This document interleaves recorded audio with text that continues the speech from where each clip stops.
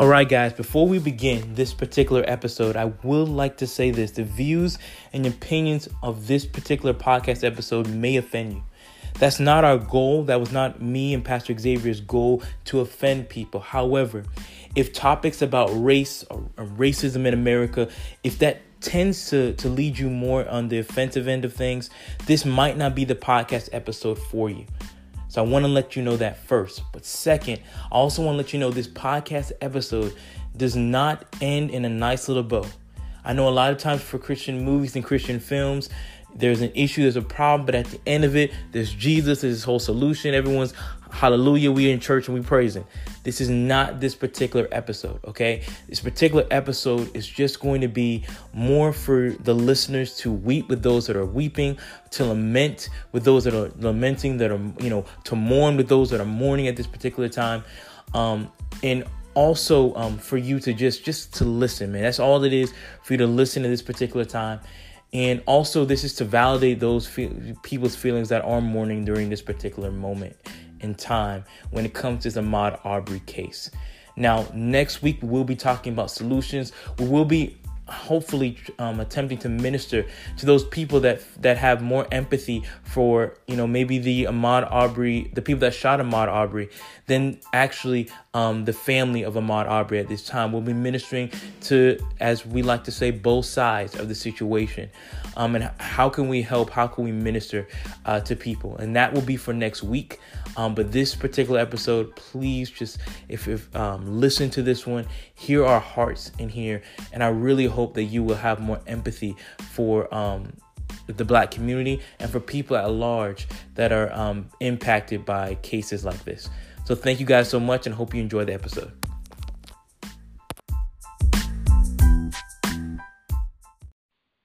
Excellent. Welcome to another installment of the Weird Pastor's Kid podcast. I am your humble, gracious, and highly favorite host, Shelton Williams. I am here today with one of my favorite guests here on the podcast. This is not his first time on this particular podcast. I think this is his first time on the podcast as Pastor Xavier Small. I want you guys to put your hands together silently in your cars, in the gym, wherever you are, and I want you to go ahead and clap for my man, Pastor Xavier Small. Say what's up to the people, Xavier. What's going on, y'all? Thank you, Shelton, for having me on, man. It's always a pleasure to be on your podcast, man. So I really appreciate the opportunity. No problem, man. And I guess so much has kind of happened in the world, right? So much right now. We have coronavirus going on that people are going our lives are being changed because of this situation. And because of the coronavirus, I think everybody's life has been it's a global pandemic. So everyone's life in the entire world has been impacted or affected by this, right? So, and last week, me, my brother Kalen, my wife Jaquel, we talked about the coronavirus last week. We talked about some ways to help you, maybe encourage you as you're going through that. And if you haven't listened to that particular episode, you can always go back and listen to it. But today, I think because of the coronavirus, there was a case that kind of got overlooked. It kind of wasn't to the forefront until recently.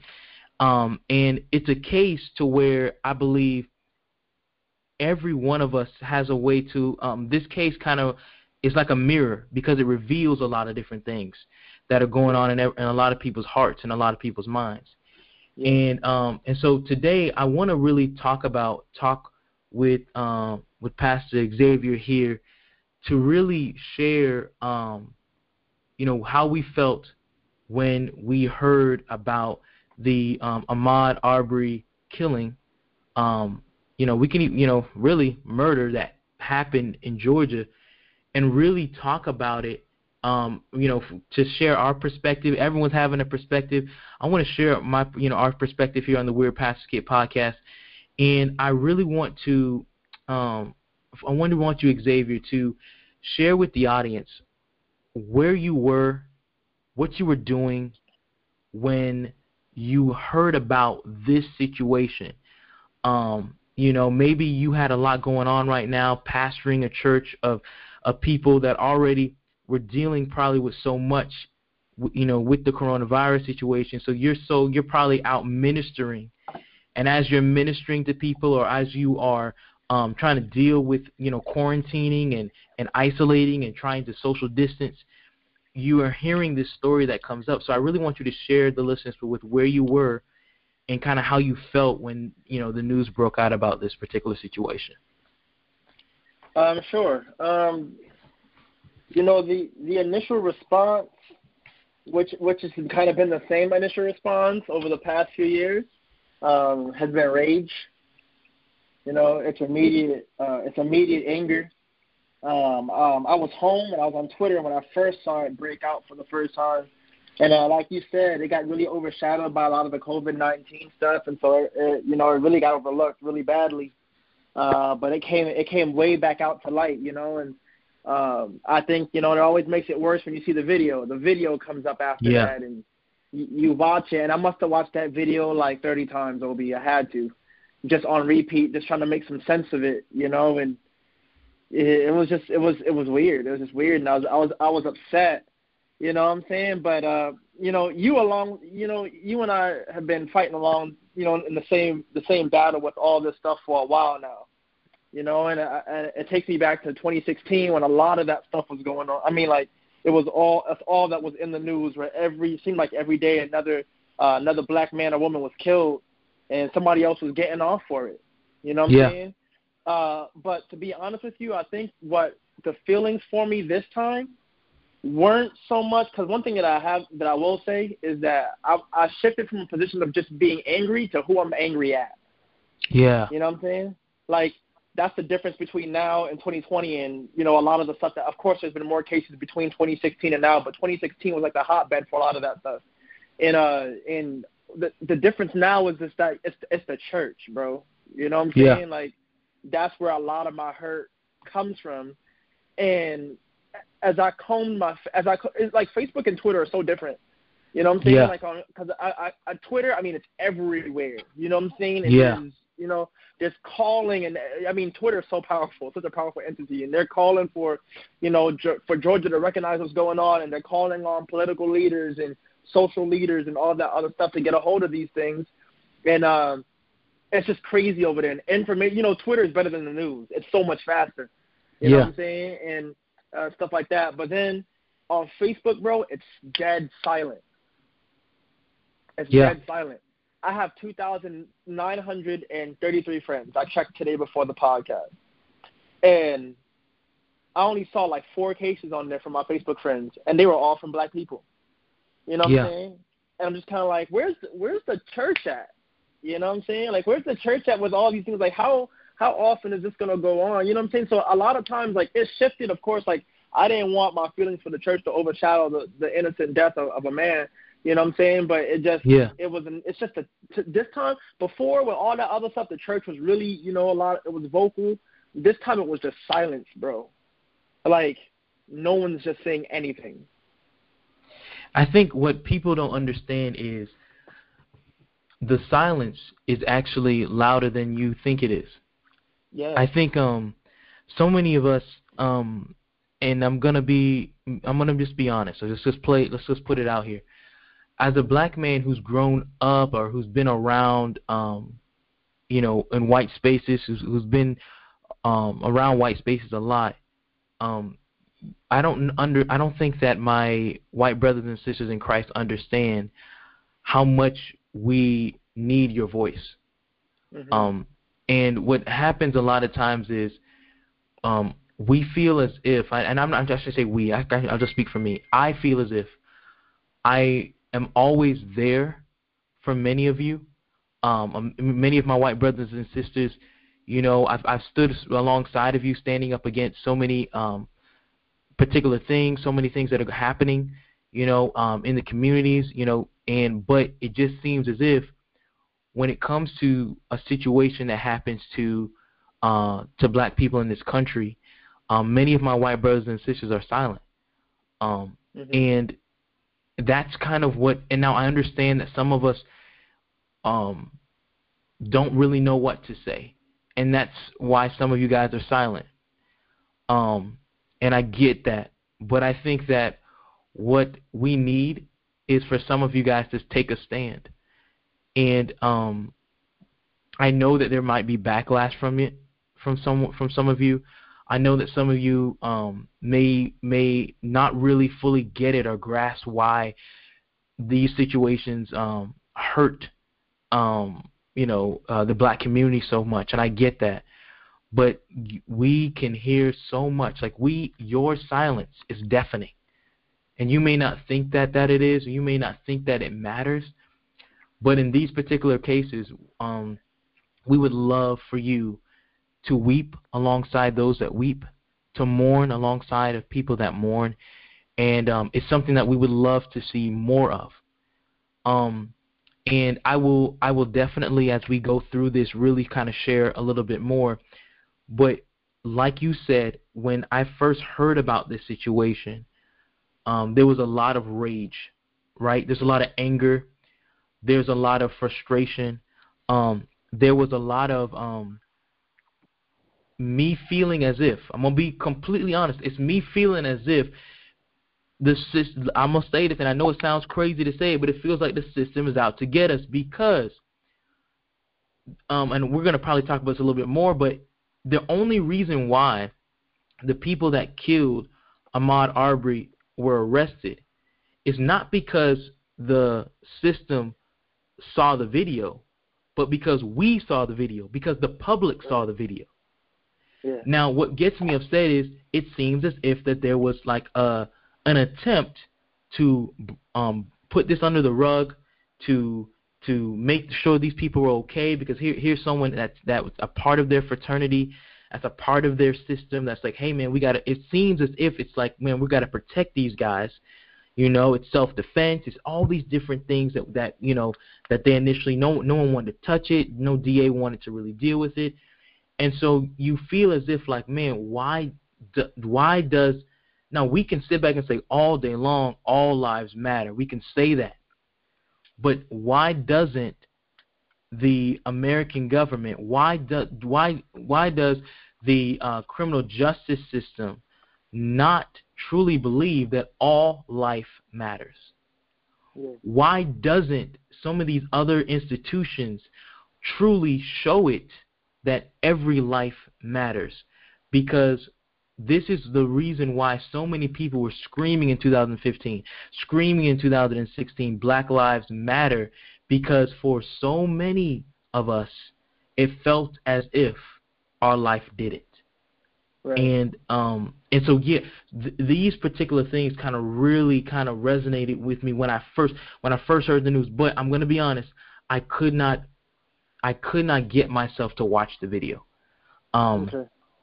And so you're going to probably have to kind of walk me through a little bit of that, because I just can't see another murder on a screen. I just can't see it again personally. Maybe eventually I'll get to that point of, okay, I think I'm emotionally ready to watch this.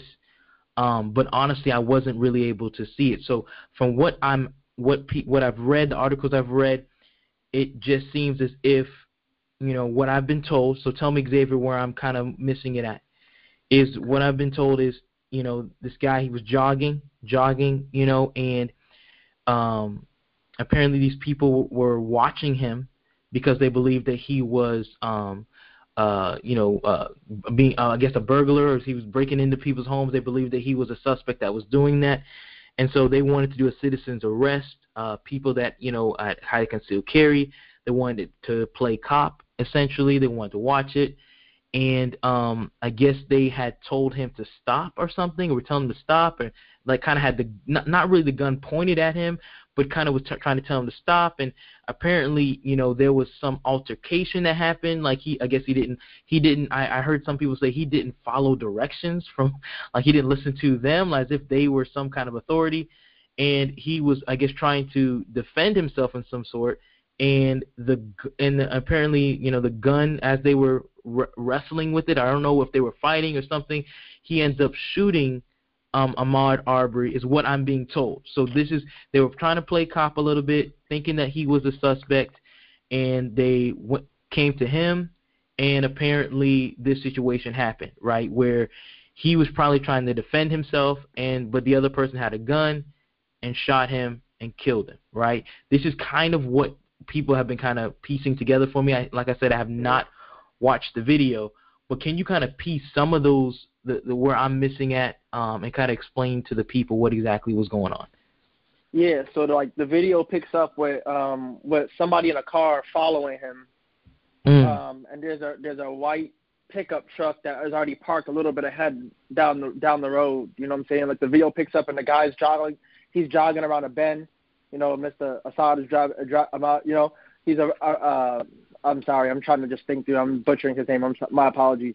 You know, but he's running around the bend, and there's a car that's following him, and so you know they already, you know, whoever that is in the car had to already know something was gonna happen. You know. And so he does that. So there's a truck already waiting for him, and there's two guys. There's two guys waiting up in that pickup truck, and one was, you know, one had been driving, and you know, Ahmaud Arbery was running, and he ran around the truck, right? So there's a guy in the bed, he runs around the truck. There's a guy on the other side of the road. So you have the truck on the right side of the road and the guy standing on the left side of the road, almost like a barricade kind of thing, you know, to where he would have to, like, you know, run through. He'd have to run in the middle, but he doesn't. He runs around the side, and I'm not sure, the video doesn't tell you, but something happened and he ran around the side of the truck, and then he like charged at the guy. Right, he charged at the guy that wasn't in the back of the truck. He was on the side of the road, the one with the shotgun. So the guy hops out of the truck and in the back, and he's wrestling with the younger guy with the son, and you know, he has the shotgun kind of pointed at his stomach, and you hear it go off the first time, you know. And after it goes off the first time, you know, he's kind of still kind of holding on to a little bit, and you can already see the blood like in the shirt, and then you see him, you know, pull the trigger again, and that's when he stumbles and he falls on the ground and he doesn't get back up. You know, so like, wow. What's difficult about the video is, like, we don't know, like, what happened before. You know what I'm saying? We know that obviously he was, you know, you can tell from the video that he was initially trying to ignore them. You know what I'm saying? The fact that the people, whoever was in the car was following him, and then the people were already waiting for him, and he tried to run around the truck, and then something happened when he ran around the truck, and then that's when the altercation happened. You know what I'm saying? So you can't really hear someone saying, no, don't do it, or no, stop. You can't really hear a whole lot going on with it, but that's what you see. And you see him running, and then I don't know if something is said to him, or he figured, you know, I've got to do something now and try to, you know, get away or whatever. But, you know, it's fight or flight, you know. And either way, an altercation broke out, and, you know, Ahmaud Arbery was shot. So, if I'm hearing you right, Ahmaud Arbery should still be breathing right now, right? We have a situation where people are playing police officer, right? And I don't know about for you, but does this kind of have similar feelings of Trayvon Martin to you? Does this kind of have a feeling of someone trying to play cop who probably shouldn't be trying to play cop? Like, if they would have just left this man alone, he would still be alive right now, right? And I feel, how are you feeling right now when it comes to, like, because, okay, I saw a post, and this really was originally on Twitter, but this is kind of what this post said, and it goes with what we're talking about right now. It says, black people are so tired. We can't go jogging. We can't relax in the comfort of our own home. We can't ask for help after being in a car crash. We can't have a cell phone. We can't leave a party. You know what I'm saying? Like, we can't do nothing. Like, if you go through all of this, bro, like, we can't leave a party, get to safety. We can't play loud music. We can't sell CDs. We can't sleep. We can't walk from the corner store. We can't play cops and robbers. We can't go to church. We can't walk home with Skittles. We can't hold a hairbrush while leaving our own bachelor party. We can't party on New Year's Eve. We can't get a normal traffic ticket. We can't normally carry a weapon. I mean, we can't lawfully carry a weapon. Like, you go through all this, like, black people are just tired, right? Right. And I was talking to someone, and I was actually talking to my brother-in-law who's a police officer, who's a cop. And he was telling me that he was talking to me, he said, man, a lot of conservatives, right, and a lot of police officers, you know, when they talk, they deal with black and white. Like, things are, you know, this is black and white. Like, did he do X, Y, and Z?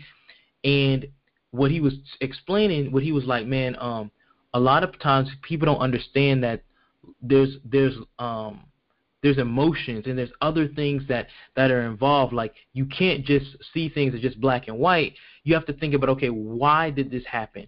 Why does this person feel this way, X, Y, and Z? And so, like, a lot of times people don't, like, okay, people sit back and say, try to make everything this isolated situation, but you have to understand that black people in general have a history of feeling, of not just feeling, but history of seeing people that look like them get killed for the simplest things, the smallest things, the littlest things. And for some reason, you know, conservatives and a lot of, not just conservatives, but a lot of people in general want to sit back and try to see things are black and white. Like, man, I mean, they shouldn't, I mean, you know, trying to find a way to say that Ahmaud Arbery, you know, caused his own death, right? Trying to figure out a way to make it justify him being killed, or justify, and it's always this justification that happens. So what is it, how do you feel hearing some of the people trying to excuse the people that ended up killing him, to say nothing else? I mean, how do you feel when you hear comments like that are kind of justifying the situation? I remember a time when I was driving home one day, and there was a car that was being real erratic, and it was, you know, they were being real dangerous, you know. And so I was like, all right, this person is gonna hurt somebody. They already tried to, like, you know, road rage us and stuff like that. So we called the police, you know, said, hey, this is what's going on. And the first thing that they told us was, do not follow him. Do not follow him. Give us a description of the car and tell us where they were going, but do not follow the car. Let the car go. We'll take care of it. And, you know, like, you think about this, like, I'm not sure why citizens' arrests exist. Because if my neighbor comes out of my house and tries to detain me, there's going to be a problem. Yeah. You are not a law enforcement officer. Do not touch me. Do not, you know what I'm saying? You don't have that right to do that. You know what I'm saying? And I mean, I'm just thinking, like, there are so many different ways they could have gone on about that. You see somebody suspicious, like, this is the thing. I don't care what it is that he did. Him being executed in the street was not the right answer. Exactly. I saw some pictures that came out later about him and some, like, with him and, like, some, you know, walking around some construction site or whatever. By the way, let me say something about that picture. Yeah, I probably should be arrested 10 times over if that's what people are getting shot for. Because I know that, especially, like, as a kid and stuff like that, we was always walking through, those different type of areas, and, you know, just being curious, seeing what's going on. What am I going to steal from a frame? Some wood? You know what I'm saying? Like, even so, like, him being killed over that was the wrong response. If somebody is doing something that they're not supposed to, then of course you call the police. You know what I'm saying? You let them handle it, and that's already scary in of itself. I feel like it was lose for him, but I digress. You know, but you call an official. You know what I'm saying? Worst case, you could be like, I saw him heading down this way. You know what I'm saying? This is what happened. But you don't take matters into your own hands. And the fact that, I mean, I'm sitting on Twitter right in front of me right now, like, as I'm talking to you, and I'm just looking at some of the tweets about it, and there are people who are justifying his death. Yeah. Like, tell me what he did that would justify death. You know what happens? I used to have a dog, and my dog was kind of skittish. Now, she never did anything to us, but my dog, her first response, if she doesn't like the situation she's in, she's gonna run away. Yeah. But if I back my dog into a corner, guess what she's gonna do? Oh yeah, she's gonna fight. She's gonna attack me. Yeah. Yeah, for sure. She's gonna attack me. And so when I watch the video, you have the truck that's parked on the right hand side. Yeah, old boy who's on the left hand side, and they're blocking the street, so to speak, to where he would have to run right in between them. And when he runs around, something happens that automatically triggers an altercation, and next thing you know, he's wrestling over a gun. That's what's happening. If you watch the video, he's wrestling for the gun, and that's when he gets shot. You know what I'm saying? And so, like, no way that I try to flip this. Like, you try to make sense of it. You know what I'm saying? No way that I flip it makes it okay. No way that I flip it makes it okay. And this is you said something a little bit before, and you know, I hope this doesn't get too far off base, but I want to let you finish. But it's like when we think about this happening, like I have not just defended black people over stuff like this. I remember the video. Did you see it? I don't know if you saw it or not because you just made that statement about watching videos. But I saw a video of a man who was in his house and somebody called over. I don't know if it was like a noise complaint or something. And he's in the hallway and they tell him and his wife, get down, get down, get down. Right? You gotta be kidding me. Yeah, get down. So him and his wife are on the floor in the hallway. They're like, and they're saying so many different commands. Someone saying lay on the floor. Someone saying get up on your feet. Someone saying put your hands in the air. Someone saying put your hands behind your back. Someone says if you move, I'll shoot you. If you do this, I'll shoot you. You know what I'm saying? And he's literally like begging and pleading for his life. You know what I'm saying? He's begging and pleading for his life. And he's walking, he's letting them know, like, hey, my pants are falling down, all this other stuff. He's trying to, you know what I'm saying? There's so many commands going on. And next thing you know, they unload, like, you know, they just unload and they kill the man in the hallway, like, right in front of his wife. That was a white man, you know what I'm saying? And, like, so it's not like here's the thing. It's like when stuff like that happens to people of other races, it's not like, oh, my gosh, they deserve it because finally a white guy got it instead of a black guy. No, that's not ever our thought. No. Right. It's the notion of like this shouldn't be happening to anybody. It just so happens though that we get, you know, it seems like we're getting picked off. You know what I'm saying? And like, you go to there and it's like this finally goes to a point where the GBI finally makes an arrest on these two guys, and it's like, bro, like I'm glad they got arrested, but it's like they shouldn't have taken thousands upon thousands of retweets, petitions, writings to the office. You know, and, you know, they're basically trying to quell, you know, and I wouldn't be shocked if they get off. You know what I'm saying? I wouldn't be shocked if they get off because that's the trend. That's the trend. And as you were talking about that list, like I got that list, like right here, right in front of me, the same one that you were talking about. Yeah. You know, and they got mad people on there, you know, Atiana Jefferson, Jonathan Farrow, Stephon Clark, Jordan Edwards, Jordan Davis, Alton Sterling, Ayanna Jones, Mike Brown, Tamir Rice, the Charleston Nine, you know, Trayvon Martin, Sean Bell, Oscar Grant, Sandra Bland, Fernando Castillo, Corey Jones, John Crawford, Terrence Crutcher, Keith Scott. I mean, can I keep going? Clifford Glover, Claude Reese, Randy Evans, Yvonne Smallwood, you know what I'm saying? Walter Scott, Eric Garner, Freddie Gray, like this, you know, like it's like, and this is what's happening. What people are saying, like, oh, stuff like this happens all the time, and it's like, number one, that should not be the way that you respond to that. Number two, people just not realizing that this was going on for so long, and now we got cameras and videos and, you know what I'm saying, they can't do this in safety anymore. It's not covert anymore. So now it's being brought to the light. And now and I saw somebody on Facebook this week that was like, oh, you know, if all you look down your feed and all that is negative, then you got some self-evaluation to do. It's like maybe then y'all should step up and, you know, and help, you know, bridge the gap. You know what I'm saying, about what's going on. But someone said this to me this week, and this is what people got to fear is going to happen, especially in the church, where somebody was like, we're going to get to the point, black people are going to get to the point where they stop depending on white people to back them up. Yeah. And when that happens, there's going to be a way bigger problem. You know what I'm saying? Because it's like you said, like you expect from, you know, to stand up and say, hey, this isn't right. And this is what makes me even more mad. People will go back and say stuff like, oh, Martin Luther King did this stuff peacefully and he did it right, you know, blah, blah, blah, blah. And I'm like, do you not know how that went down?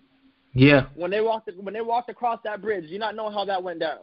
You know what I'm saying? There was nothing peaceful about any of that. You know what I'm saying? And it's like it's people want to appease their conscience, and they're gonna do whatever they can do to not feel guilty or feel responsible.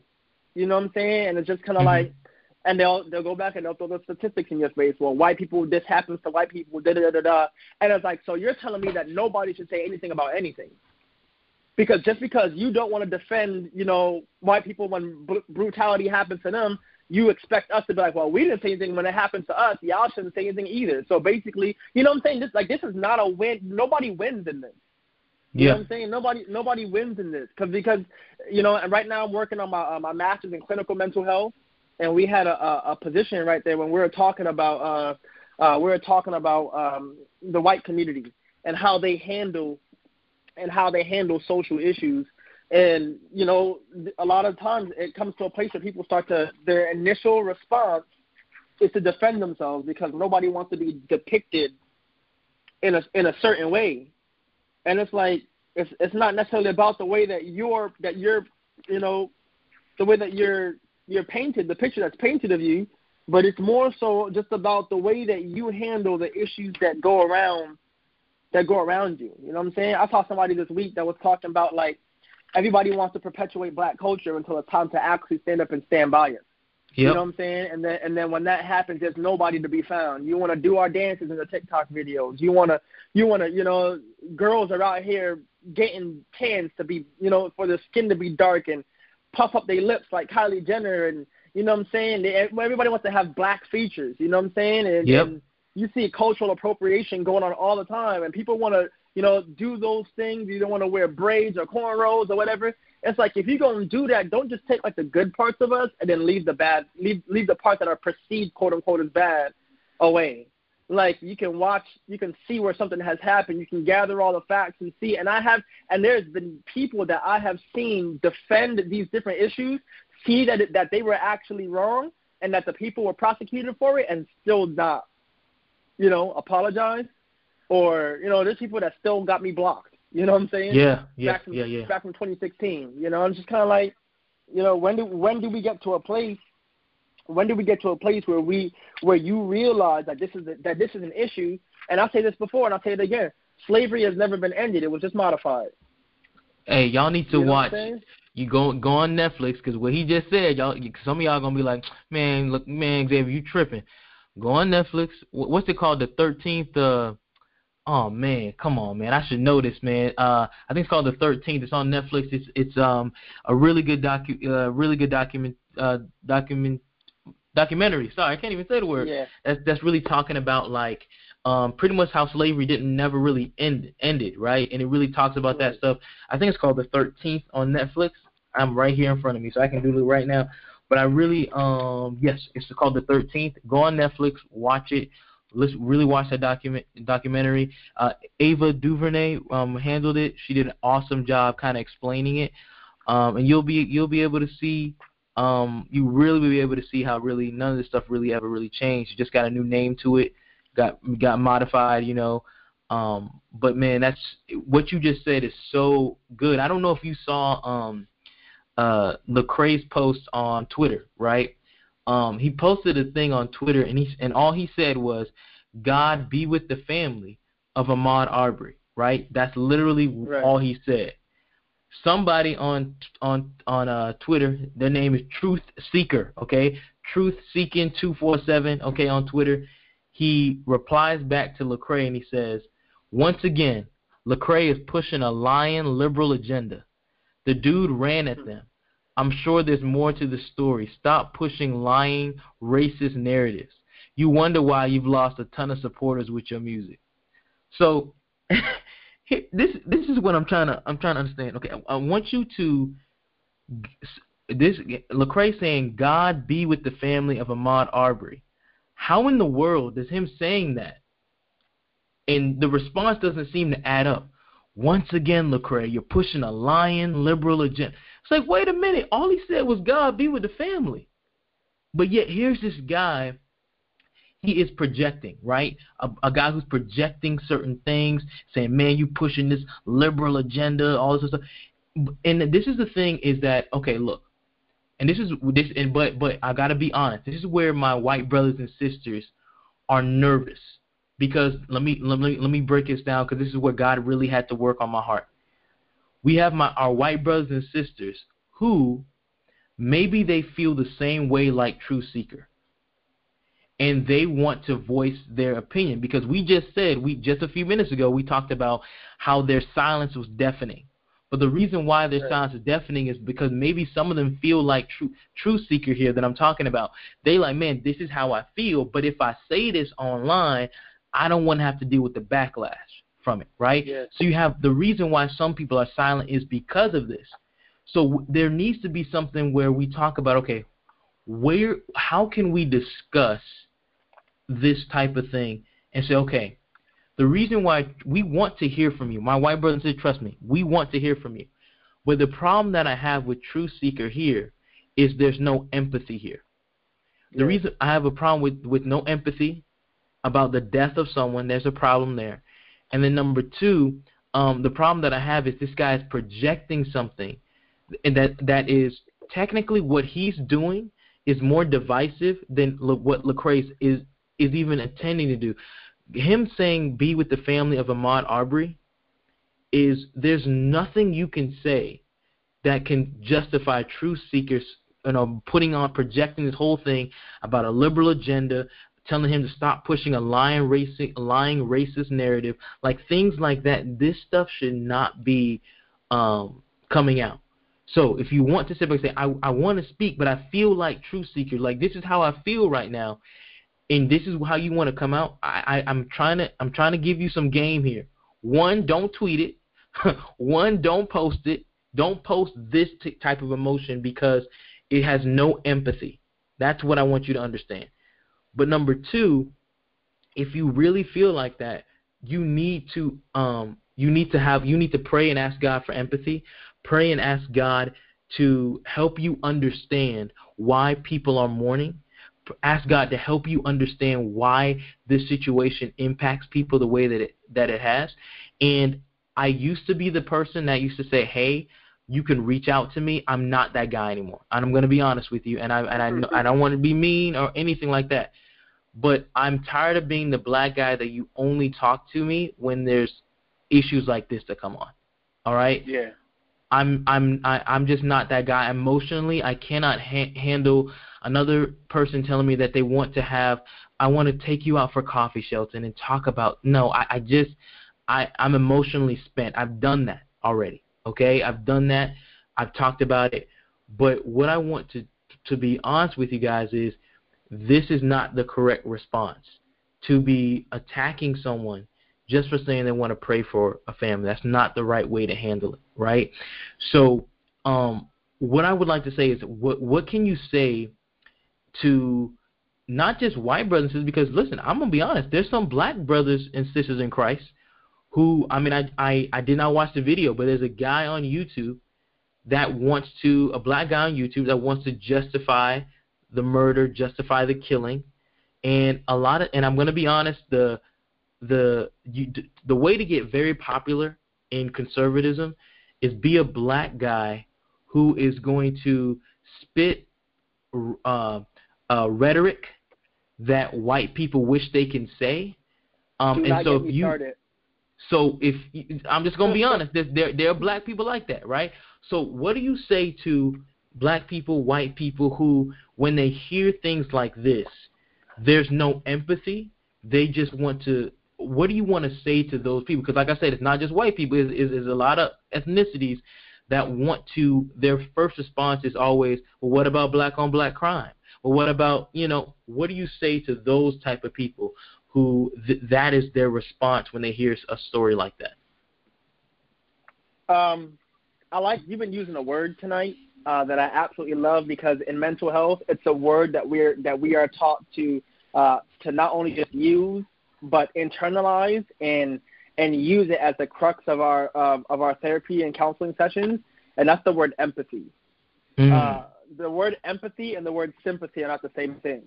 Right. You can say Xavier, I broke my toe on my doorstep. You know what I'm saying? And I can be like, oh, Shelton, that stinks. I'm so sorry, man. I'm sorry that happened to you. All right. Or I can say, bro, I feel your pain. Like, yeah. That didn't happen to me, but I can understand how that could cause you so much hurt, and I'm so sorry that you went through that. Like, if you like both sides in a perfect environment, both sides of this issue need empathy. Yeah. Right? those people are not going to want to hear this, but this is how you honestly and appeal to both sides. Like, this is not just me as a pastor speaking, but this is me as a counselor in training speaking. Like, those two white guys that killed that black guy and the family of the black man that is now dead, both of those sides need empathy right now. Yeah. Because if you think about this, both Ahmaud Arbery, his life is over. He's done, and his family is now broken over this. These two guys, no matter which way they flip it, their lives are done.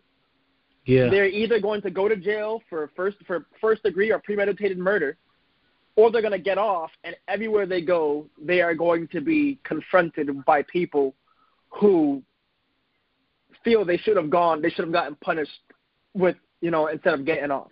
Like, nobody is safe. When you go back to 2016, the officers who killed, Philando Castile's family is devastated because of that. He had family in the car with him when that happened. It was a terrible thing. And then you also have the police officer who's now his career is over. Yeah. Like, both sides of these people need empathy to say, like, this is awful. Like, this is an awful situation. Like, in a perfect environment, we should not be picking sides, but just be saying, well, we just hope justice is served. Yeah. And I think that's what most of us want to do when we bring these things to light. It's like, hey, this happened, and it happens to us a lot. Can somebody please do something? Yeah. Can y'all please tighten up on your police force, because they are being real reckless right now. Please, and no one's calling for things that are unreasonable. People are asking like, hey, put your police force through better training. Do a psych eval to make sure they have the mental capacity to deal with something like this for when it comes up. Make sure that they are, they know the proper protocol for how to handle this thing. Make sure, what I'm saying, there's a way, and of course nothing is foolproof, but you want to get people to be as blameless as possible. And that's what you want. You know what I'm saying? I put a tweet up on Twitter in the same light that said I'm going to have some really hard conversations with my kids. And one of those things that I said, don't be a hero. If you get pulled over and you're being treated unfairly, you comply and we'll deal with it later. You know what I'm saying? I don't need you ending up on a T-shirt. On the other side of it, we have people, I saw videos where people are like, yo, I would never do that. Well, they were like, I know my rights, I know all this other stuff, and da-da-da-da-da-da-da. And I'm like, you know what, you're absolutely correct, and they are violating your rights. But is doing that worth your life? Because people are getting killed on camera. Yeah. Old boy this past week just got, he was, that was also, I'm not sure what he did, but he was obviously ducking the cops or whatever. But he had his live out, you know what I'm saying? And he was on Instagram Live, and he's running from the cops on Instagram Live. Bow, got shot on Instagram Live. Someone said that's gonna be a closed casket, homie. You know what I'm saying? Like, people are getting shot on camera. They do not care. If someone is gonna end your life, they're gonna end your life, and they're gonna take the risk that they're gonna get off for it. Yep. For that reason, you don't need to be acting brave. You get down on the ground, they tell you to. They might search you improperly, then you let them do it. But it's not.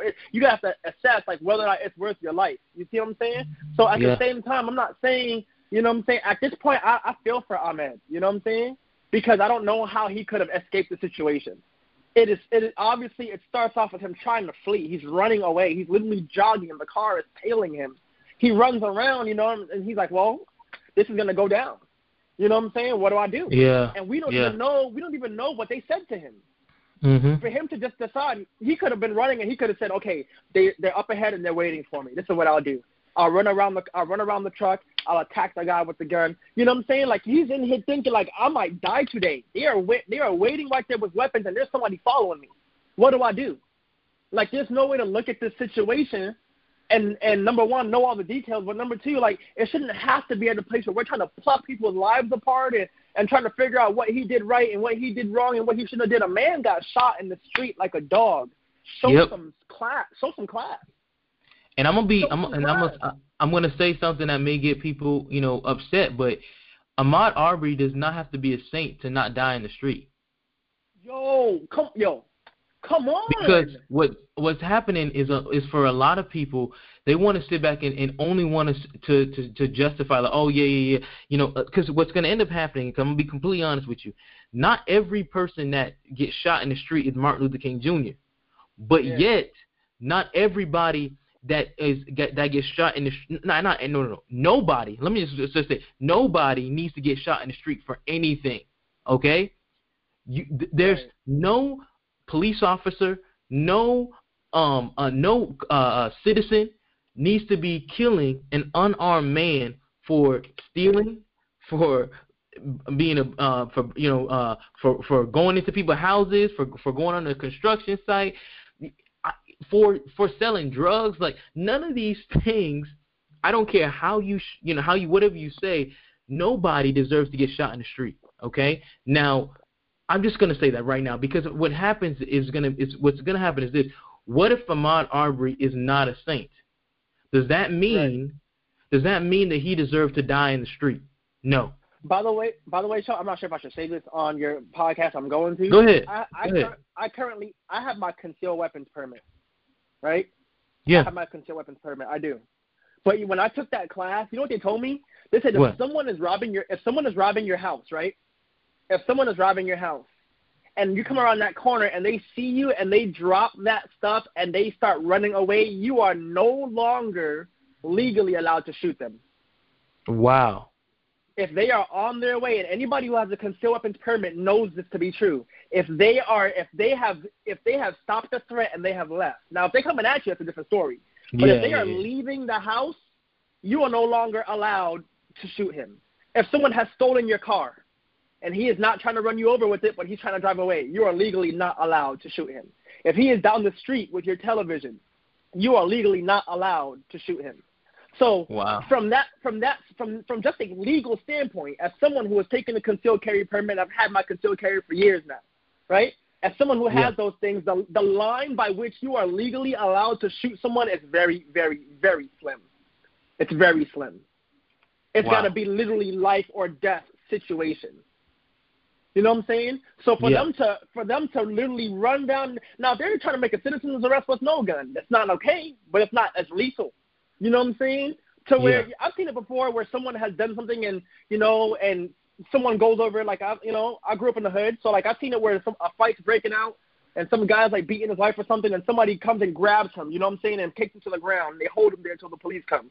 You know what I'm saying? Whatever. But you don't pull up on somebody with a shotgun, you know what I'm saying, with a .22 and a revolver, and you start going, you know what I'm saying, stop or we shoot you. Like, you have no grounds legally under anything to do that. Yeah. You have no, and by the way, just having, if my concealed weapon prints in my shirt, I could get in trouble for that. Oh, wow. Do you know that if I threaten somebody with my gun, I can get in trouble for that? It has to literally be out. If you pull it out, it has to be used because it's lethal force. You are saying that whatever's going on in my life right now, whatever's happening in this moment requires lethal force, and I'm going to have to shoot someone in order for my life to be saved. Yep. Now, somebody watched that video, right? Somebody watched that video for me and watched them tailing him and waiting in the other part of the little posse, waiting for him at the other end of the street, and tell me if that was legal. Because from a conceal, from what I understand, Georgia is not an open carry state.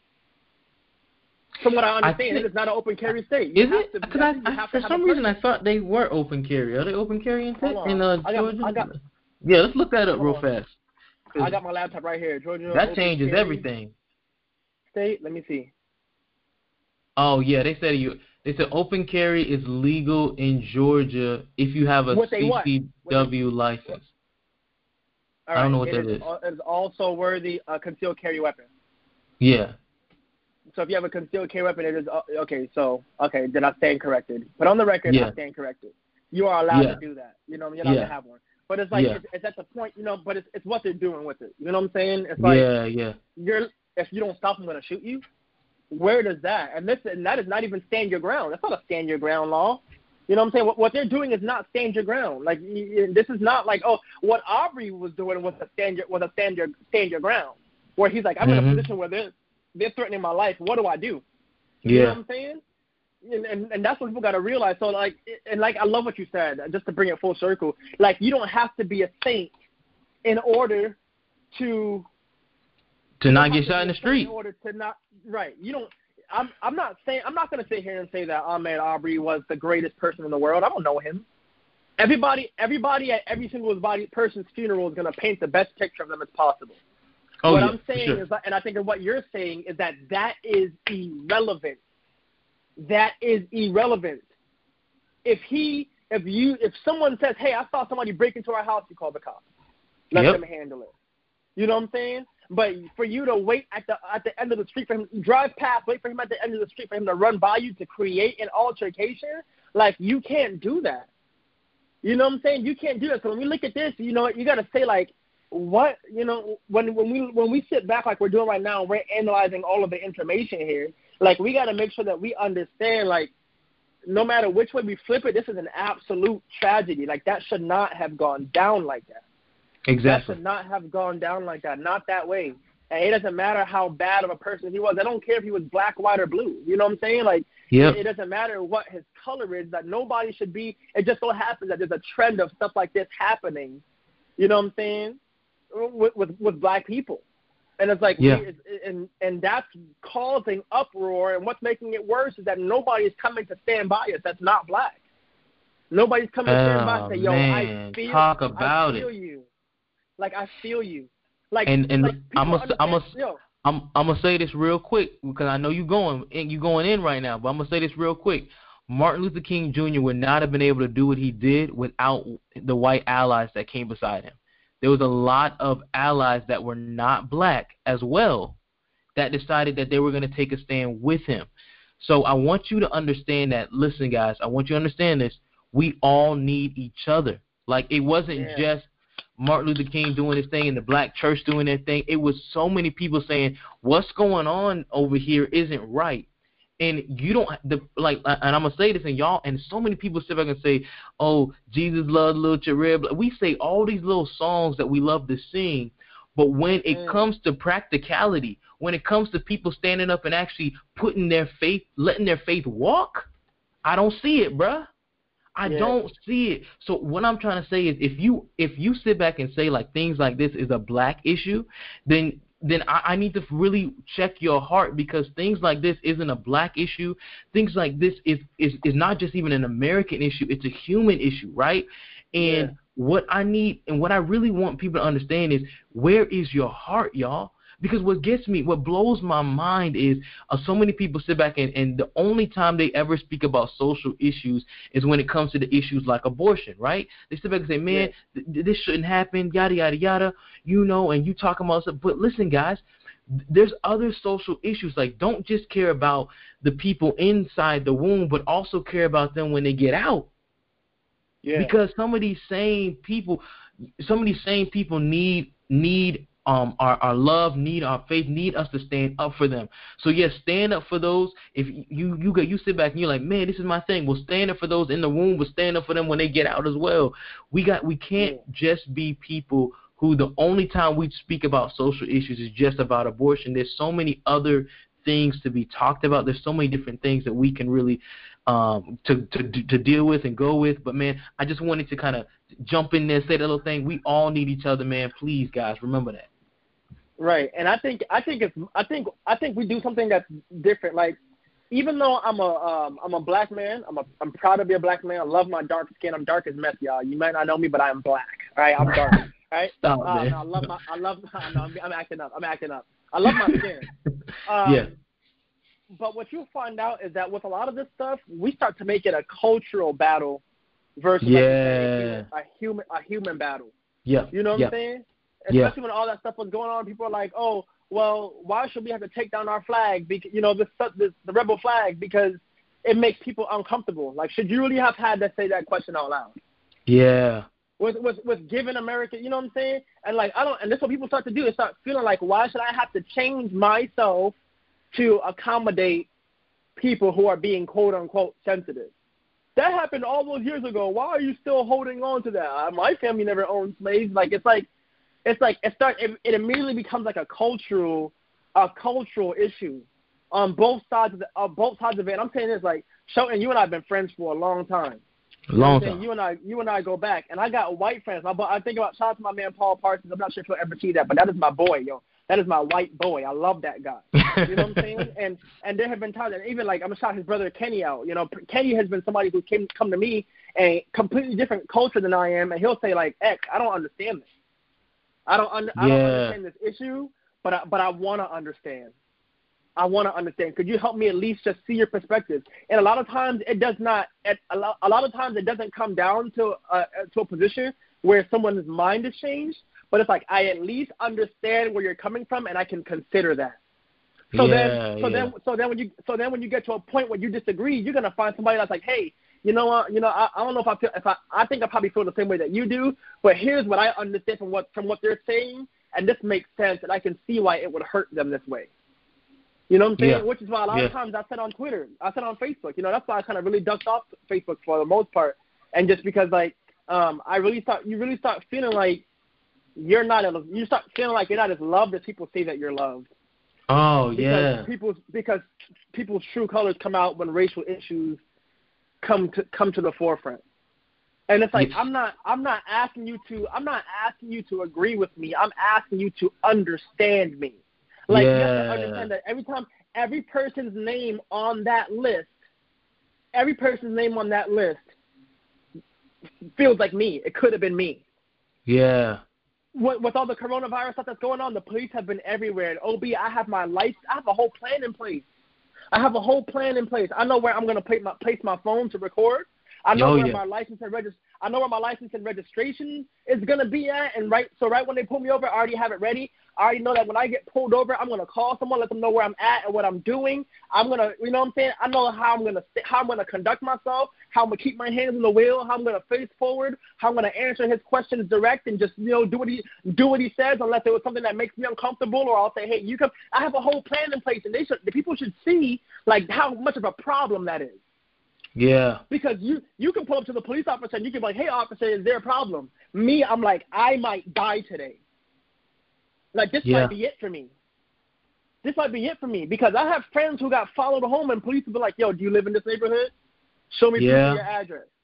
Yep. I was on my way home from Pensacola Christian College, clothes in the back, 2 tassels in my mirror. I got pulled over, pulled out of the car, strip searched my car, said you're free to go and let me go and sent me back on my way. You know. So you trying to say your degree didn't help, right? Your degree didn't make them think anything differently. My Christian pastorate degree from a predominantly white institution did not matter. Wait. So that didn't save you? That didn't save you, bro? Like that didn't. You know what I'm saying? And look, I don't mean to toot my own horn, but I'm eloquent. Talk about it. Well, I got gifts. I got a 3.8 GPA right now in a graduate program. Like, I'm eloquent. Ooh. I got awards and all this other stuff, and guess what happens? None of that matters. If I get caught outside with a do-rag, I'm in danger.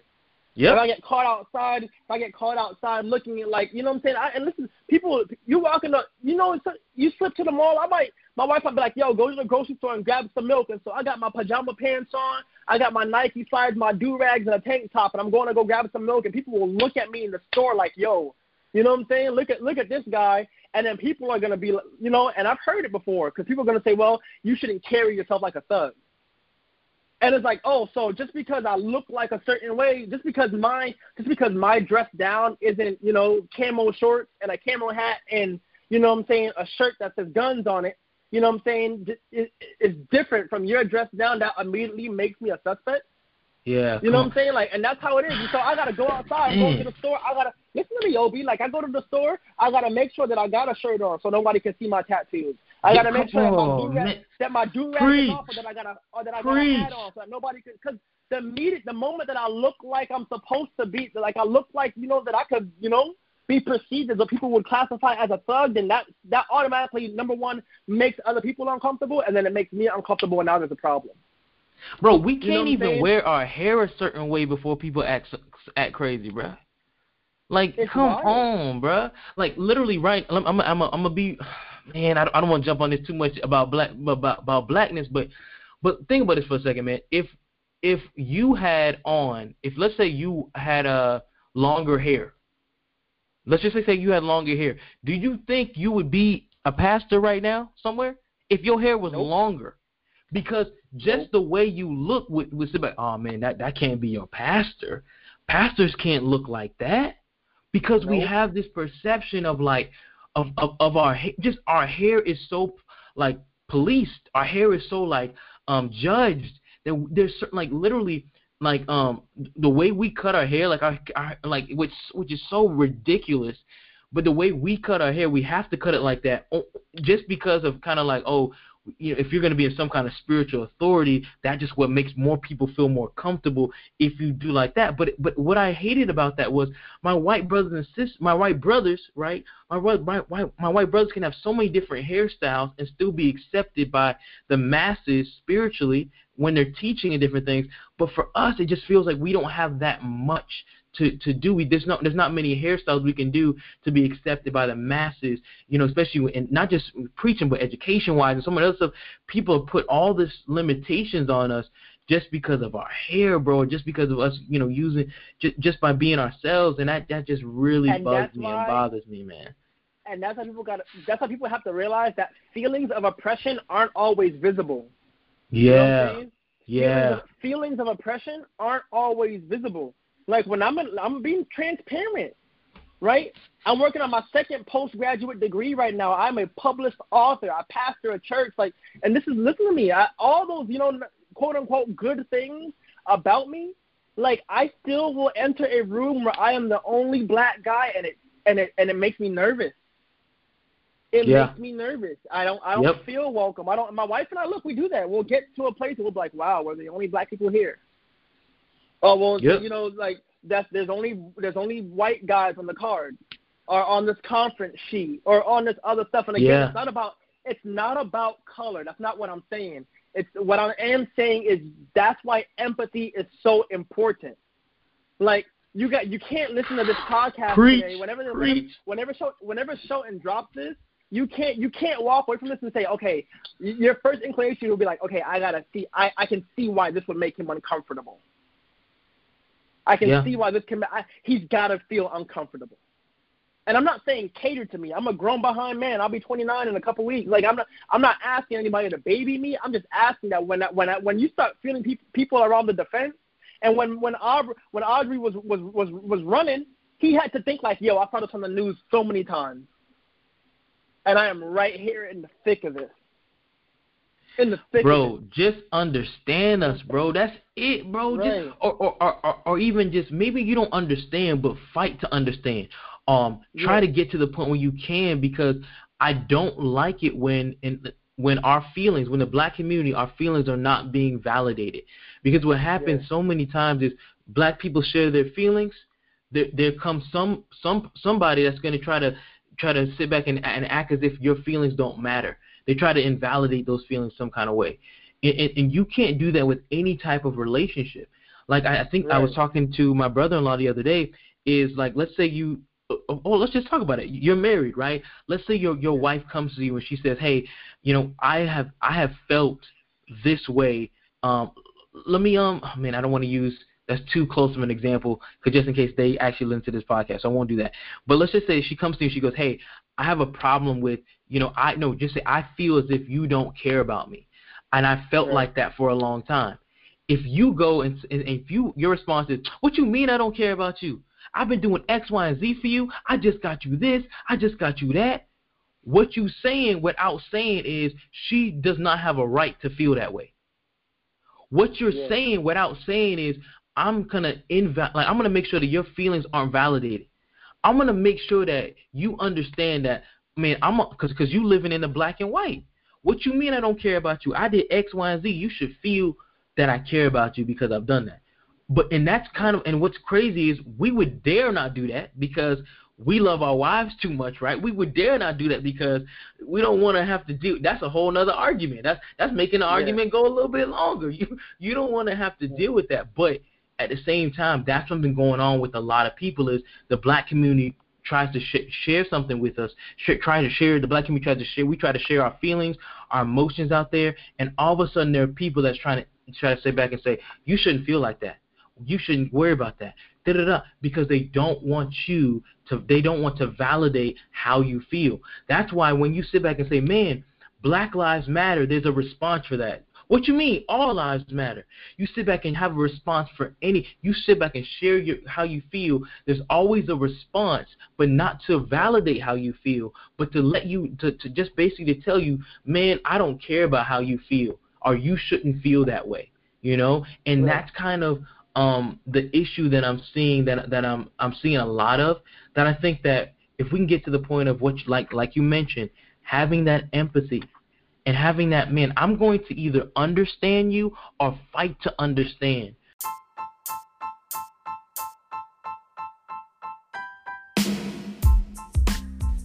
So guys, maybe you're listening to this particular podcast episode and there are some views and opinions on here that you want to talk about. Maybe you want to sit back and talk with me or Xavier about certain points that we made on the particular podcast episode.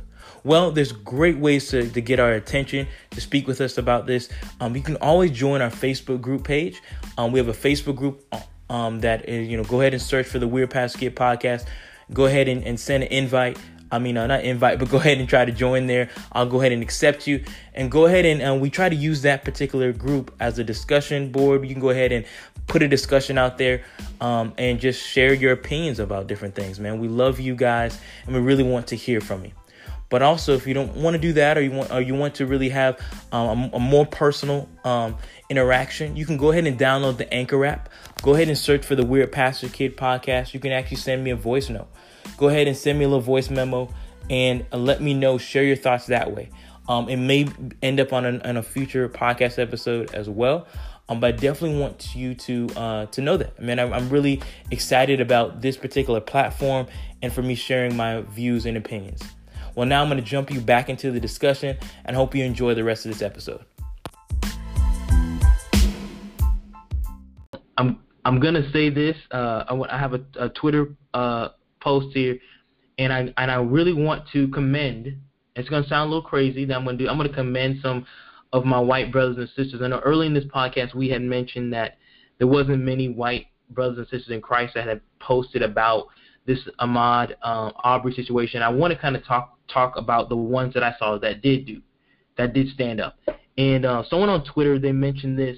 They said, I'm no longer going to tolerate my quote-unquote white friends not posting stuff. I'm clarifying because some of the stuff ain't all clean. Not posting stuff about police brutality and racism in this country. Look on social media. White people are TikToking while black people are crying, mourning, and terrorized.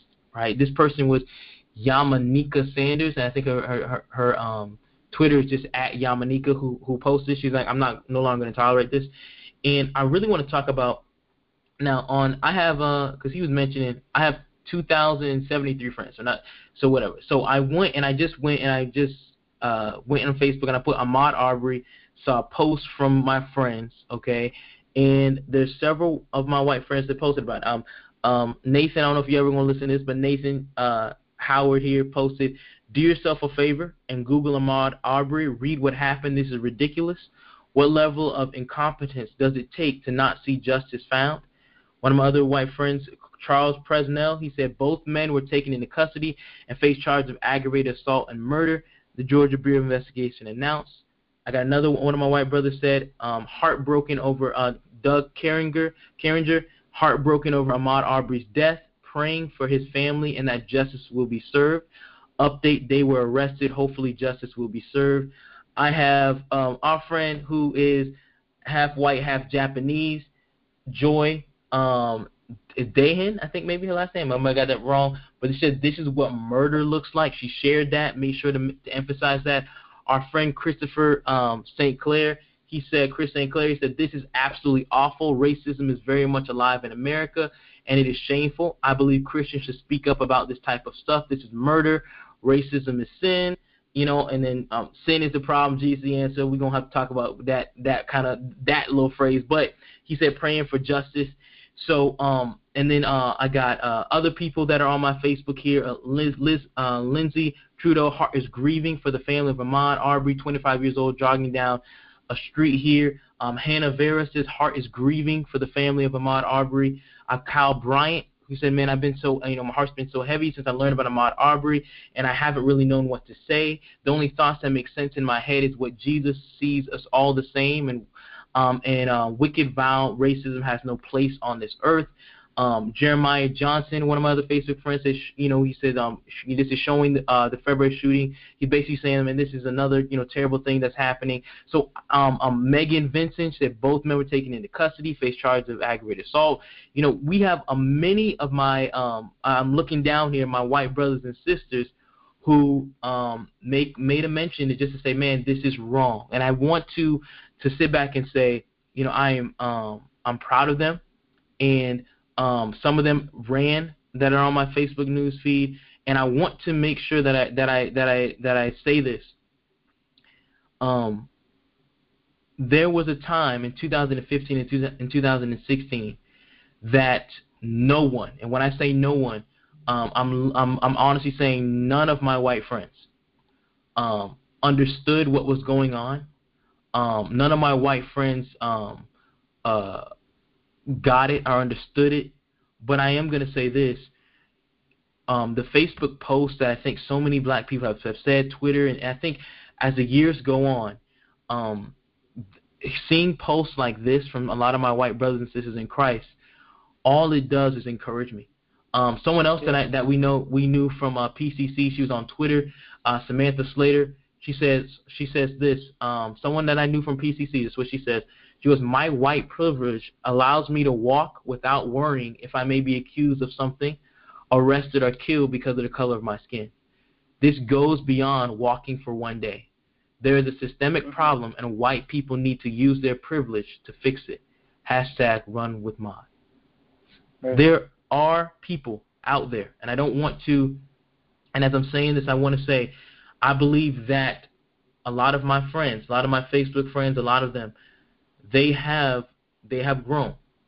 And it may not have been overnight, but I believe that from 2015, 2016 till now, many of my friends in my immediate circle who at one time may have been the one who have posted on my social media, not understanding or commenting or saying, man, Shelton, this doesn't make sense to me. I definitely want to let you know that there have been many that have stood up. There have been many, and I think that sometimes we can be like Elijah sometimes, where Elijah was like, man, God, I'm the only one serving you, Jesus. I'm the only one trying to do what's right. I'm the only Christian that's out here. But I'm so grateful for the other Christians that have allowed themselves, especially my white brothers and sisters, who have spoken up about it, who were not silent. Yeah. And I just want to sit back and say I commend you guys. And I know that you guys will get backlash for standing up for something like this. But what I will say is I very much appreciate what you guys are doing, because I know it's harder for you guys. It was harder for you to get to that point. And I do want to commend you guys for that. I know that sounds so crazy to say. Why are we commending people for doing what was already, for doing what's right? But I have to commend, because you can't with one mouth be upset with people that for not saying anything, but with the same mouth, not commend the people I feel like that are doing the correct thing, that are in my immediate circle, that are around me, because I know in 5 years ago, if this situation would have happened 5 years ago, many of these same people, they weren't there yet.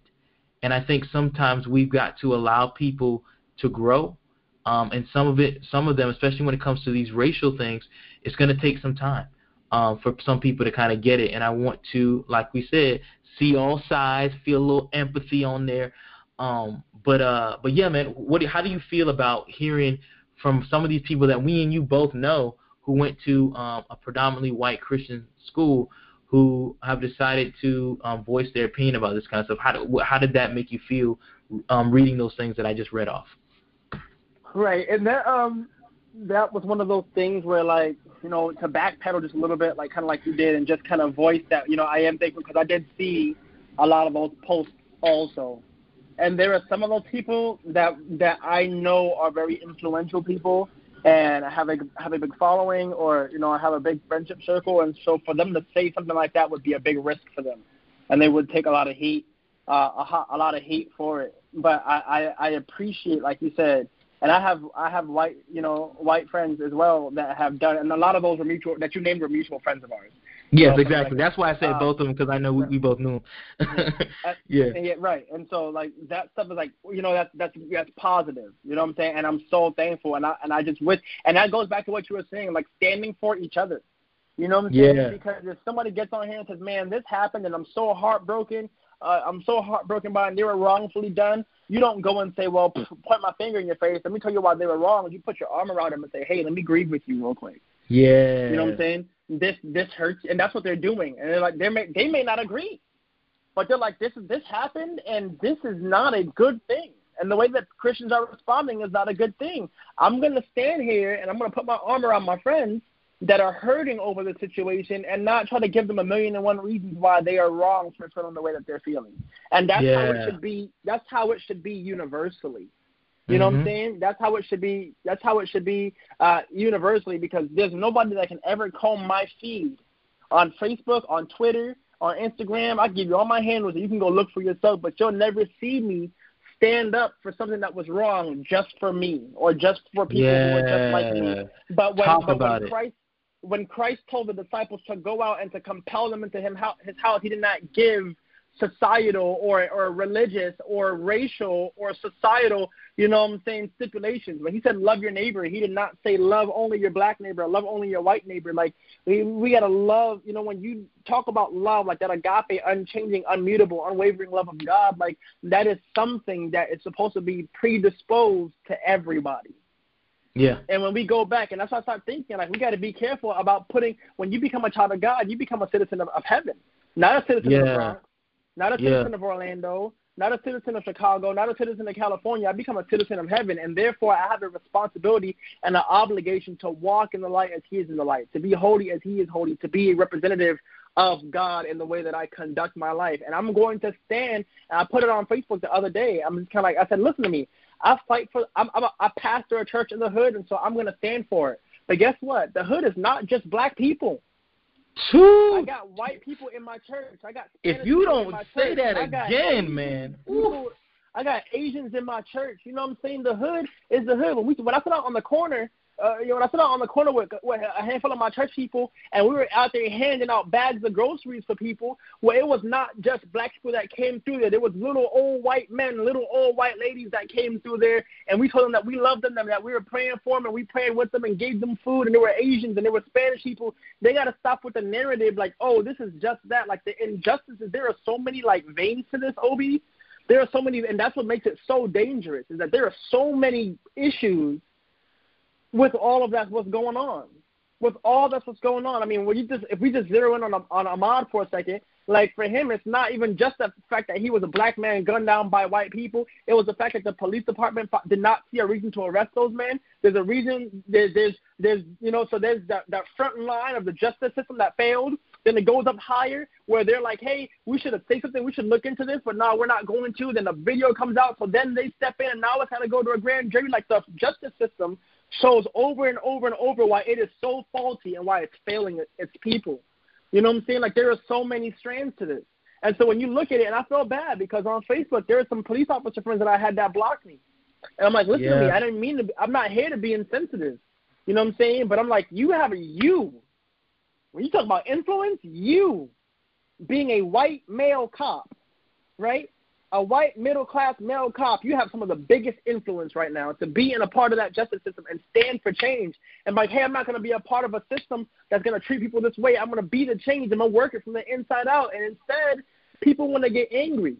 Let me read something to you real quick. Yeah, go ahead, bro.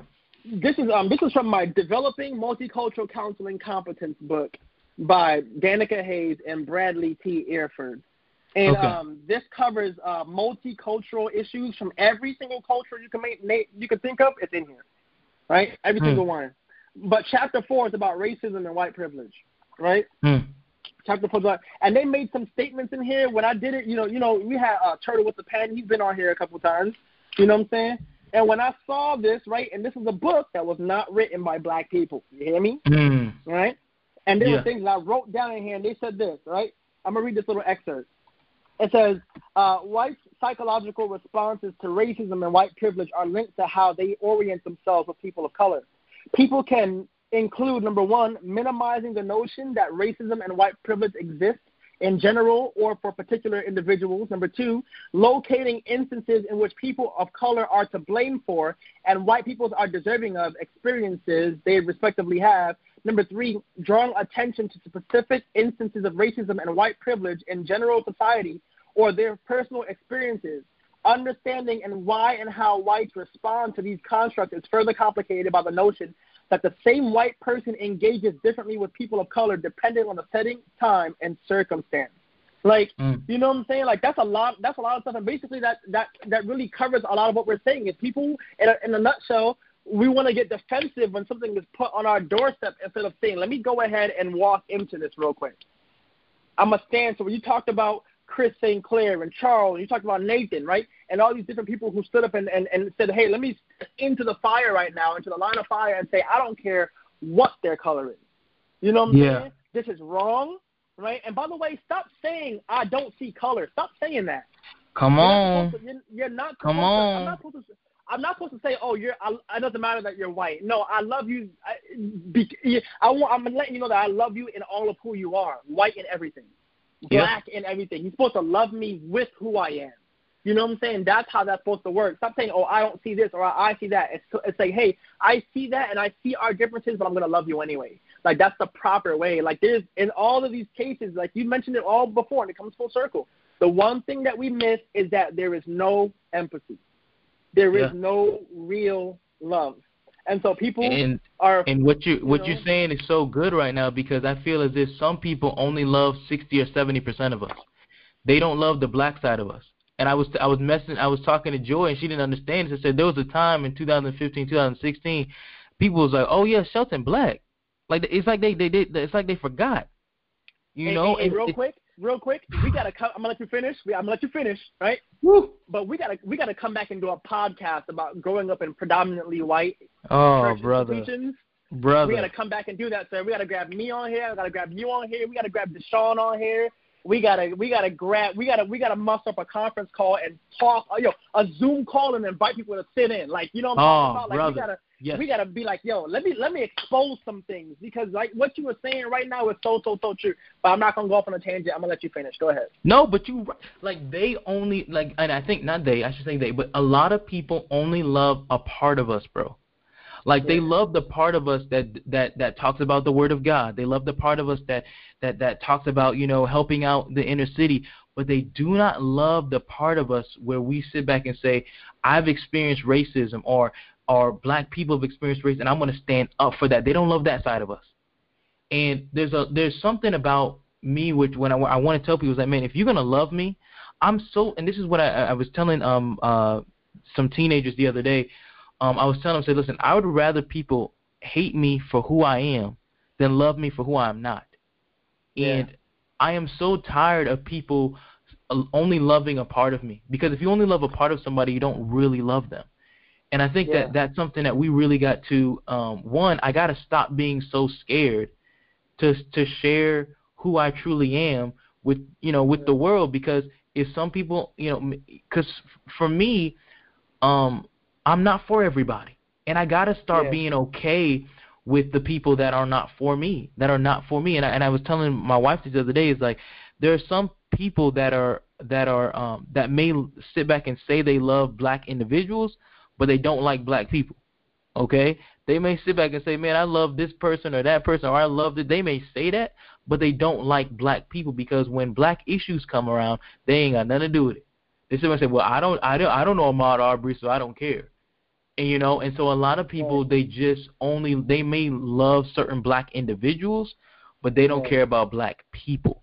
And that's something that I've always I've thought about. But man, if you guys are listening, man, I love you, but you might not love all of me, man, because we're talking about issues that this might be the side of Shelton you don't like. Yeah, it is what it is. And that's exactly right. And to tell you what, this is the thing that we were talking about in the same chapter. People love the part of you that makes them feel the most comfortable. Yeah. And so because I speak eloquently, I talk white. It's something that they can attribute to themselves. He's educated. Well, I'm also educated. So, you know what I'm saying? It's the stuff that makes them uncomfortable. But when you walk in, you're like, yo, this bugs me. This is like you said, the side of me that you may not like, because it now creates discord with the person that you are. Now comes the tension. Yeah. Because nobody wants the finger pointed at us. And people don't listen to me. There's been stuff that's been said to me in the church. You know what I'm saying? brother. You know, there's stuff that's been, Smile, Xavier, we can't see you. Heard stuff like that. I heard, Xavier, someone said to me, since I've been out of college, bro, Xavier doesn't even know he's black. Brother. And I said, and listen to me. 2010, Xavier would have rolled with it. Right? Yeah. But now y'all know I'm a lot more vocal. You know what I'm saying? This is the Xavier this is post sunken place Xavier. You feel me? This is fully confident and proud of who I am in my skin Xavier. This is not the kind of person you want to throw those kind of comments to. You know what I'm saying? And I fired back. I'm like, I know exactly that I'm black. And I'm black and I'm educated. I'm black and I'm well versed. I'm black and I'm accomplished. You know what I'm saying? I know exactly who I am. I was like, I'm going to continue to wear my do-rag and wear my cap backwards, and I'm still going to continue, you know what I'm saying, to operate the way that I'm going to operate, because, you don't get to attribute your attributes to me to make you feel comfortable. I don't care to do it. Yeah. I don't care to do it, and I don't care to be in the spaces where I have to be that way. You either love me in my blackness or don't. Preach. You know what I'm saying? Kind of thing. And that's just it. And I feel bad because I know other believers and other black people who are I hate to say it, but they're pre-sunken place. You know what I'm saying? Yeah. They're pre-freedom. Yeah. And they're right now, Yeah. I look at them, I'm like, wow. Like, me and Deshaun, we talk about, like, yo, that was us.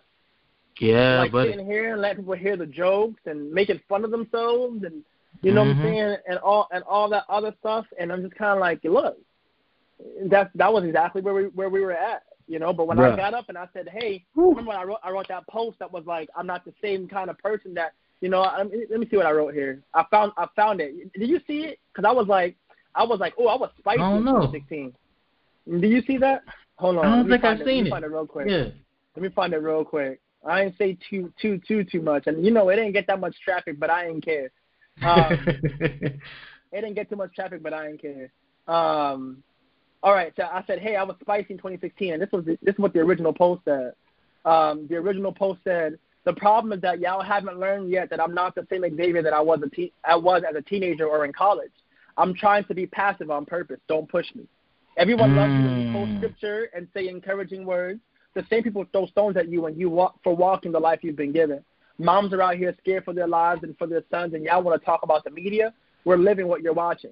It's not about television. It's deeper than that. I've been strip searched for no reason with 2 tassels in my rearview mirror. My boy got followed home, pulled over, and questioned on his way home twice, and that's just 2 of the many stories that I have. Some of y'all rush to comment without understanding. That's dangerous territory. Careful playing with hornets. You know what I'm saying? Ooh, boy, you was spicy. Right, boy. All the spice. And it wasn't to be decisive, but divisive. But it's like I'm just tired of having to sit back and defend myself. You know what I'm saying? For how I'm feeling, I'm not gonna do it. And honestly, I feel bad because I'm in the same space that you are, where you're like, I don't care to explain anymore. Yeah. Somebody was on Twitter was like, and to be honest, Twitter was the panel was the first person that said this to me. He was like, it's not my responsibility to educate you on things that you should already know. Yeah. You know what I'm saying? And that's tough. That's a tough battle. And that's what I'm saying. Segregation is what lies at the door. Because I'm already hearing people say, well, forget that. We're just gonna go do our own thing, and we're right back to square one. You know what I'm saying? And it's like, it's just wild, bro. It's so crazy. And like, there's so much because I know that there's gonna be people who are gonna listen to this, and I want you guys to understand, like, I think we're gonna have to have a part 2. I think this right here is the part where, because I think there's so many times with Christians, we like to put everything in a nice little bow. Like, man, that's why, like, our Christian movies and our Christian, everything has to have a nice little bow attached to it. But, sometimes you go through the Psalms, the whole psalm is just David venting, or David sharing his heart, sharing his pain, right? And there isn't a nice little bow at the end of that passage. And there's not a lot of passages like that. Sometimes it's 5 or 6 verses where he's just saying, man, I mean, God, I need you. Like, man, what's going on? Like, man, I'm, all this stuff that he's going through. And so maybe, for this particular podcast, we'll have a part 2. But I think for this podcast, I want to just probably label it weep with those that weep, mourn with those that mourn, that type of thing. And then we can go to more of a solution base, or going toward that. I think so many of us, we push toward a solution instead of going to instead of going through those emotions, those feelings, like how are what are people feeling right now? How am I feeling right now? Because there are times where I negate my own feelings because I'm trying to go straight to a solution. I'm trying to negate my own feelings because, man, maybe I shouldn't feel this way, or maybe, and I'm negating my own feelings. I need to get to the point of just, no, I want us to rest in what was just said on this podcast. Yeah. I want you to rest and say, man, here are 2 black men who are sharing how they are feeling at this moment. And now I want you to rest in that for a week until I come to part 2 with y'all. You know what I'm saying? Rest in that. And I think you know how sometimes you'll go back to the beginning of the podcast and you'll preface some things before you go through that. Yeah. I think that this would be a good time for you to do that. And when this is over, and be like, you need to understand that this first part of this is going to be hard to hear. You know what I'm saying? This first part is going to be, you're going to hear a lot of hurt and complaints growing up, but we're going to come back with solutions. So don't just feel like, they just were throwing stones at us the whole time. Because there are solutions and there are practical steps to take and moving forward. And I'm actually really excited to be able to do that part because there are things that we are doing. Like I said, I believe that I'm called to be a pastor, and I'm pastoring, but I'm pastoring people. I don't say, people, this is going to be like a black church or a white church or whatever, and all that stuff aside, like, what does it look like being a child of God moving forward? Like, how should a child of God handle this? Let's, giving some insight. And so I would give a disclaimer. Like, if you're not ready, sure. If you don't have thick skin, don't listen to this podcast. Yeah. Don't do it, because this is gonna hurt. You know what I'm saying? Because we're expressing these feelings. But I think we speak for black people everywhere on this is how we generally feel. Like, this is how it goes. Mm-hmm. And you gotta and in counseling, we're strongly admonished to make sure that we don't start giving a solution before we hear the client out and feel where they feel first. Yeah. Because one of the worst things that you can do is invalidate their feelings. Because once you invalidate their feelings, they've written you off, and you will not help that person. Mm-mm. You will concrete where they're already at. You gotta feel and empathize first before you can move forward. So this is that weeping with those that weep. You know what I'm saying? And that's all I got. That's all. I think that's all we need right now. And I think it's a good, like I said, I think it's a good way to kind of pause this here. I promise you guys there will be a part 2. We're going to be diving into. I want to talk about, really for everybody. Like, one, I want to talk to the black person who is listening to this podcast, who you're hurting. You're listening to this and you're still hurting because, I have teenagers that were like literally confused. Like, why does this keep happening to us? Why does it feel like, how do we minister to young people at this moment who not only are they dealing with a pandemic, but they also have to deal with another instance of feeling as if, man, because of the color of my skin, can I not jog somewhere? Can I not go somewhere? Is there anything I can do? Because, man, I can't jog anywhere, but I can't really stay in my house because people are getting shot and killed in their home, just, doing nothing. So, so many different things I really want to kind of talk about and deal with and try to give help for those people. But also not only encouragement to really deal with that emotion, like what does God say when things like that happen, but I also want to talk to us and say, man, what should we be doing now currently? What should we be doing? Because I know ministry looks so different now during COVID, but how do you minister to people to show them that, man, you love them, that you care for them, that you're going to be there for them. So how are we going to help people that are weeping, but how are we going to be, not only am I going to encourage people that are weeping, but also how can we help people, right now that are weeping? What if you're not weeping right now, but you know of a brother or sister that's weeping right now? What should you do? And I want to make sure that I speak to every group of people next week to really show solutions, really show encouragement, because I really want this particular podcast series that we're going to be doing, talking about this issue, to not be something to where you throw aside, to where people are invalidated. I don't want to invalidate anyone's feelings. I want to put everything to the forefront, and let's talk about it and let's discuss it. All right? So right now, guys, if you listen to this podcast, you're like, man, these guys, man, Shelton, you're a pastor's kid. You're absolutely right. If you listen to the podcast and you're like, man, those people are weird, you're absolutely right as well. This is the Weird Pastor's Kid podcast. Thank you guys for listening, man. Thanks. And